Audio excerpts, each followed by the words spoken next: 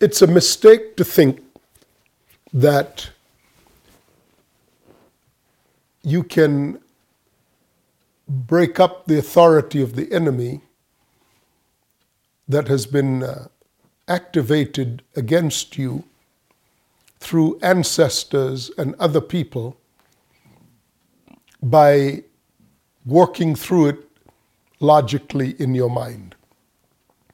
Even when you know who did what, and even when you understand how what was done affects you, you're still stuck.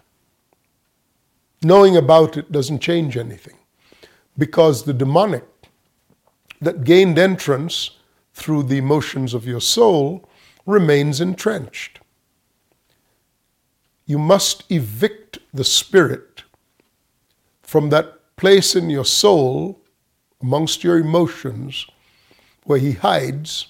You must evict the enemy from those places.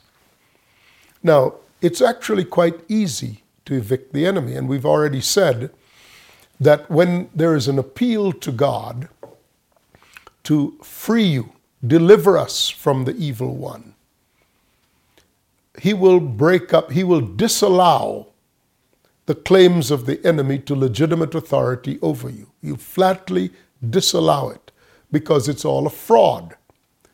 Stolen authority will never meet with the approval of a righteous God. It's impossible. That would ask God to be against himself, to acknowledge the authority gained to oppress you and functioning to oppress you by an enemy who gained it through fraud, deception, lies, and the like. God as a judge would never permit that. Even human judges would be outraged at a claim that is based upon a fraud or a lie. There are laws, human laws, against such things. And a judge could be impeached for violating his oath of office, for so graphically siding with and enabling the perpetration of a fraud. So God will not allow it. There's no question God will not allow it.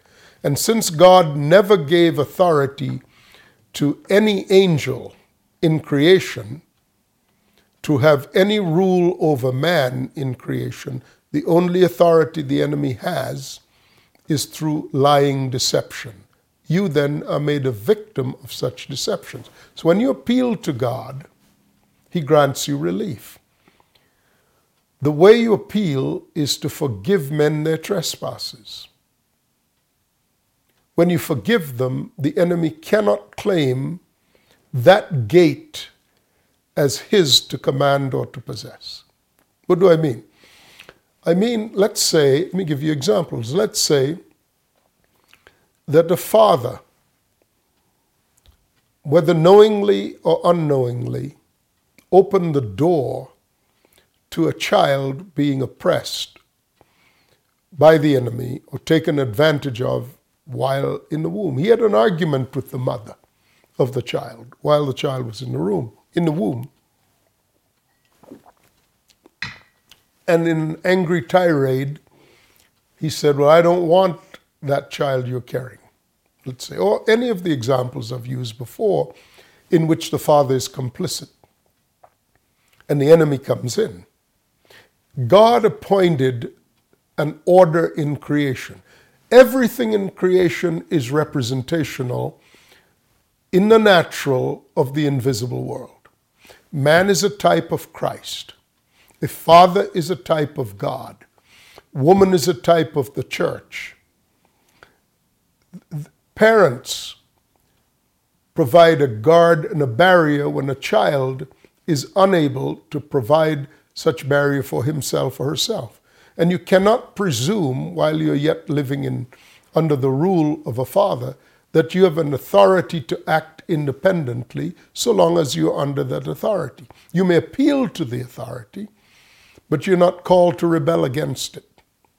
So when God subjects anyone to a representational authority, And that representational authority does not act according to what God expects of that representational authority, and the person under that authority is harmed,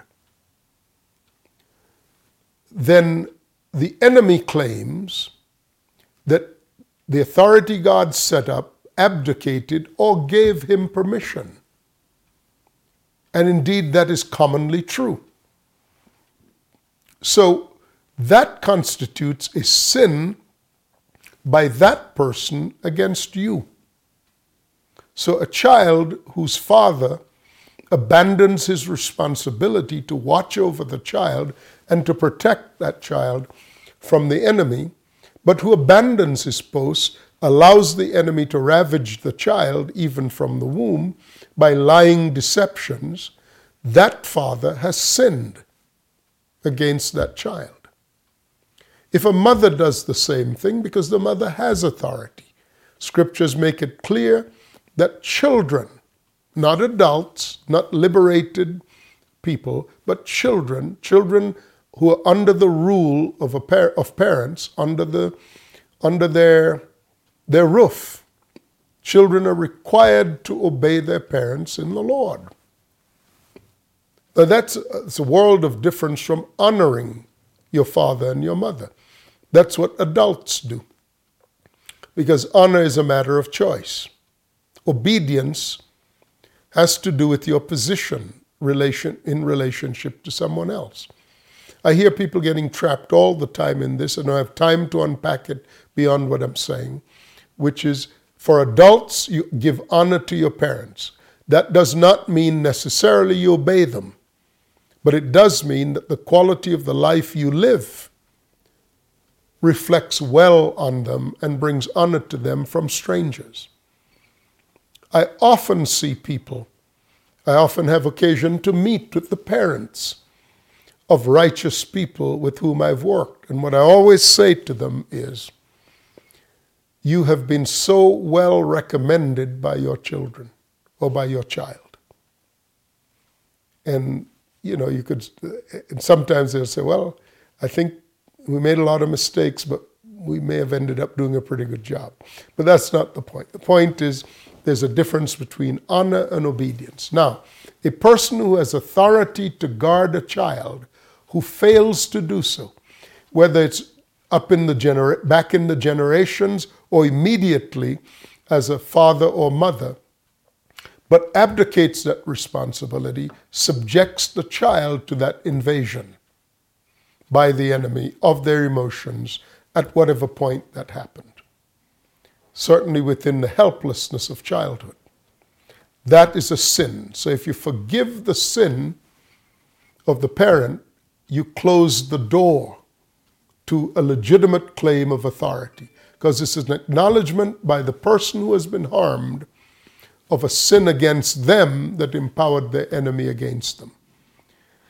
When you forgive the sins of their parents, it nullifies the claim of the enemy to have authority, because there has been an acknowledgement of the breach of that duty which constituted sin. So the first order of forgiveness is to ancestors up to and including parents. The next order of forgiveness is to those persons whose acts and activities and actions were sinful and had the effect of confirming the view that was already installed, perhaps even from the womb, prior to their activities. So, for example, I often find, and again, examples illustrate the principle, but they're not the complete compendium of these harms to people. So I give examples to illustrate the principle. So let's say that the father has called a child a dummy, or worse, renditions of that, or acted as if the child were somehow incompetent and unable as a child. and all the names that go with that. So a child goes to school, and let's say on the playground, he or she's playing with other children, and one of them echoes that thing that the parent said. That wounds the child in a way that confirms a lie that has already happened. And that's as much of a sin against the child as the original breach of duty by the parent. Let's say the teacher mocks the child. I know of examples where a child did not know what the question was or didn't know what the answer was unprepared. And the teacher mocked the child in front of the whole class. Such an act confirms to the child the things that were said to the child because the father or the mother allowed that door to be opened so that there could be such an accusation against the child.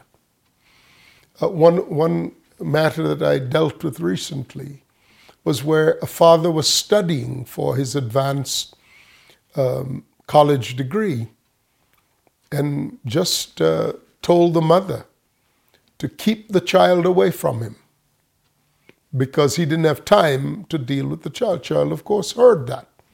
Net result, the child is close to his mother as an adult with his own children. He's close to his mother, and his father there's always been a gap between him and his father. This is how these things work. When you forgive those who have trespassed again, it closes the gap. So you initially forgive those who had authority over you, violated that authority, allowed the enemy to come in to torment you. Secondly, there are different categories of people, from schoolyard friends and or bullies to teachers to competitors of one kind or another. And then there are other categories of things. Being in a fight in which you were mauled and beaten by somebody, being raped, being lied to by a spouse, being rejected by a spouse, hearing rejection from your children that match and mirror these old emotions, that stir up these old emotions in a new and fresh way. So there's that second category, first being ancestral ones, up to and including your parents. And then the second category is the catch-all category for everybody else, whose acts and actions confirm to you the things that were said about you by your enemy acting through the agencies of parents, grandparents, and the like. And again, by no means am I attempting to give a full categorization of all the possibilities of harm. Just examples that you can take and run with and compare your own life or the lives of people you're trying to help with these things. But the spirit of discernment helps you identify exactly what was done, by whom, and what result it had, and how that was added to and built upon by subsequent encounters with people in this second category that I'm talking about. Now, the third category of things is critically important. And that's when the lie, the category I referred to as ratification, that's when you agree with the lie. How do you dismantle the authority of the enemy that you gave to him, being deceived through a lie that you actually agreed with, and the fact that the enemy will always remind you of the thing you did that now causes you to believe that that lie is the truth? Now, I'll tell you this. Most of the time, the lie that you believe in is a distortion of the reality. For example, as I mentioned before, this girl was stalked by a predatory male who happened to be younger than she was, who literally took advantage of her when she could not give consent. What is the torture and torment of the enemy to her? He distorts it and tells her that because she was older and he was yet in his late teenage years, that she was responsible, that she actually was the perpetrator of a crime against the young man. No, she wasn't. The only relevant fact that she had to go on was that he was younger than she was.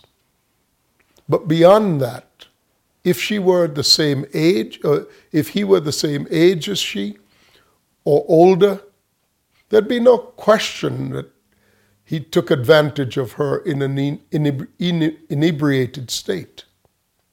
No question, she was inebriated and did not have the capacity to grant consent.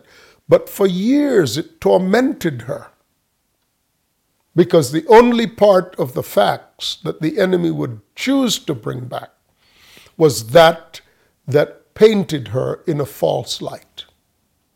The enemy will never bring back facts that exonerate you. But listen, even if she were the aggressor and the act was indeed wrong from her doing, you would still have to look behind what was motivating her to do that. The fact that she did that would be one factor. But what drove her, what desire in her drove her to do that, is what you have to examine. And usually you will find she herself had been raped. And she's playing it safe with a younger person, one she could control, trying to rehabilitate her sense of worth. Doesn't make it right. Please understand that. Sometimes the things we do that ratify what the enemy has done, or the things we do that ratify the accusations of our enemy, may be objectively wrong, sinful, or even criminal. Just understand that. But it's never the whole story. Now, grace exists to forgive our sins, and when we confess these sins, God forgives us. But a lot of times, the sins are not actually what we perceive them to be. They're selectively brought back to our memory to entrap us. But regardless of whether they were intentional perpetrations, actually constituting the extent of wrong that may be subject to criminal sanctions or not, or that we were just victims ourselves, but the enemy has selectively recalled our memory so as to obfuscate the facts and cause us to think we are what he accused us to be. Whether it's one or the other, what you do is you repent. You forgive others their sins who sinned against you, and you repent of your sins, that caused, having a little difficulty speaking because I've spoken so long, that caused your enemy to charge you with ratifying the behavior and convinces you that you yourself perpetrated the behavior that makes the accusation valid. Whether it's one or the other, your remedy is to repent. Now, in believing the lie, you have committed two sins. One sin is against God, because you are accepting that God made you in that broken state, incapable of carrying his glory, and he did not.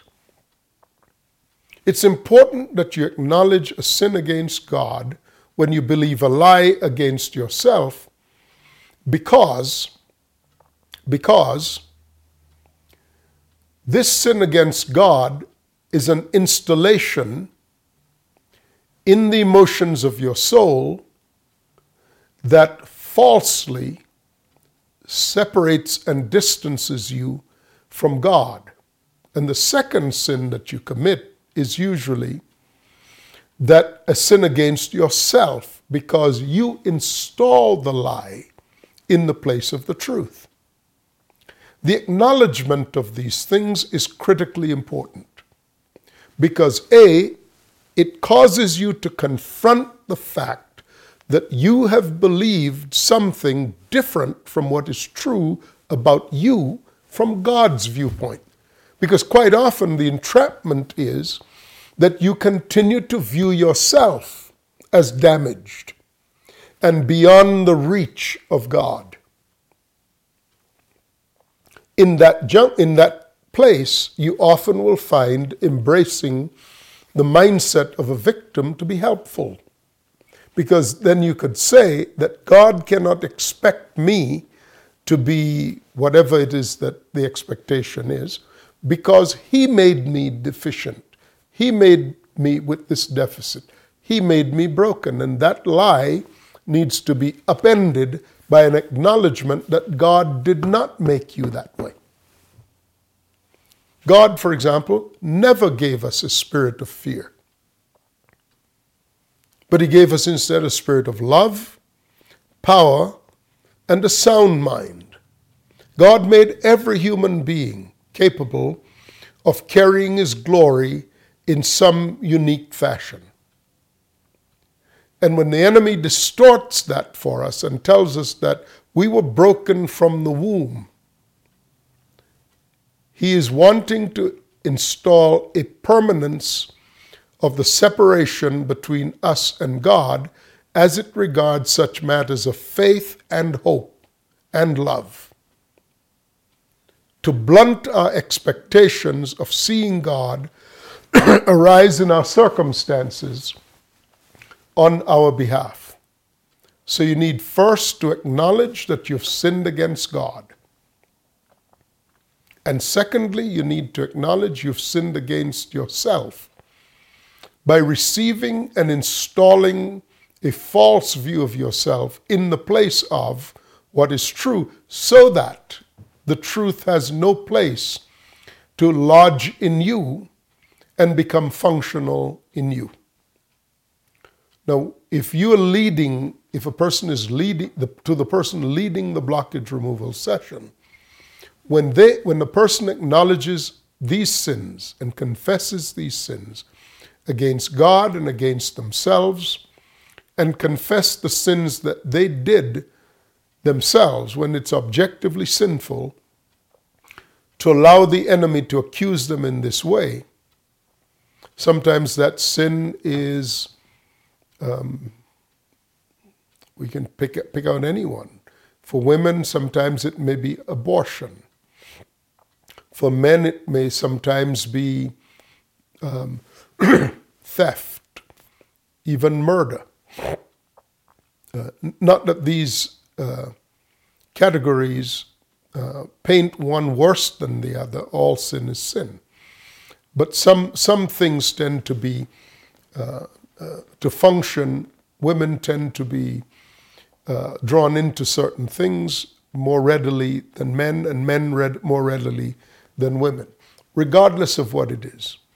When you confess the sin of having sinned against God, having sinned against yourself, and you confess the root sin, the sin or sins that you've committed that ratify this false view of yourself, person conducting the blockage removal should stop the proceeding at that point and deliver a message from God to the person who has acknowledged their sin.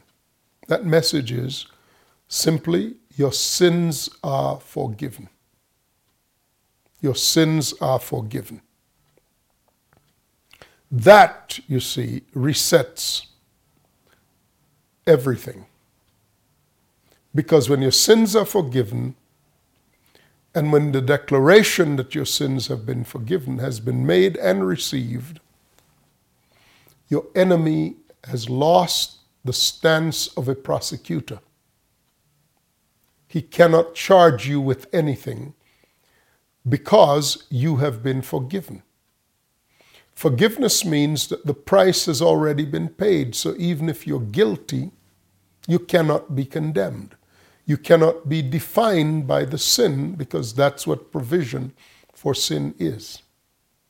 At that point, having forgiven others of their sins against you, in the two categories we mentioned, having acknowledged your own sins, having confessed your sins against God and yourself, your enemy is in a place where he has no authority to prosecute you, judge you, condemn you, or anything else, or even to occupy the space in your emotions that he has been occupying. At that point, he is a trespasser in the house of God.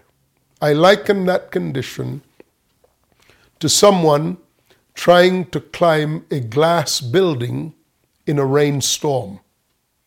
Rather than this fierce, terrifying enemy, he is actually sitting in the seat of the condemned, waiting for sentencing.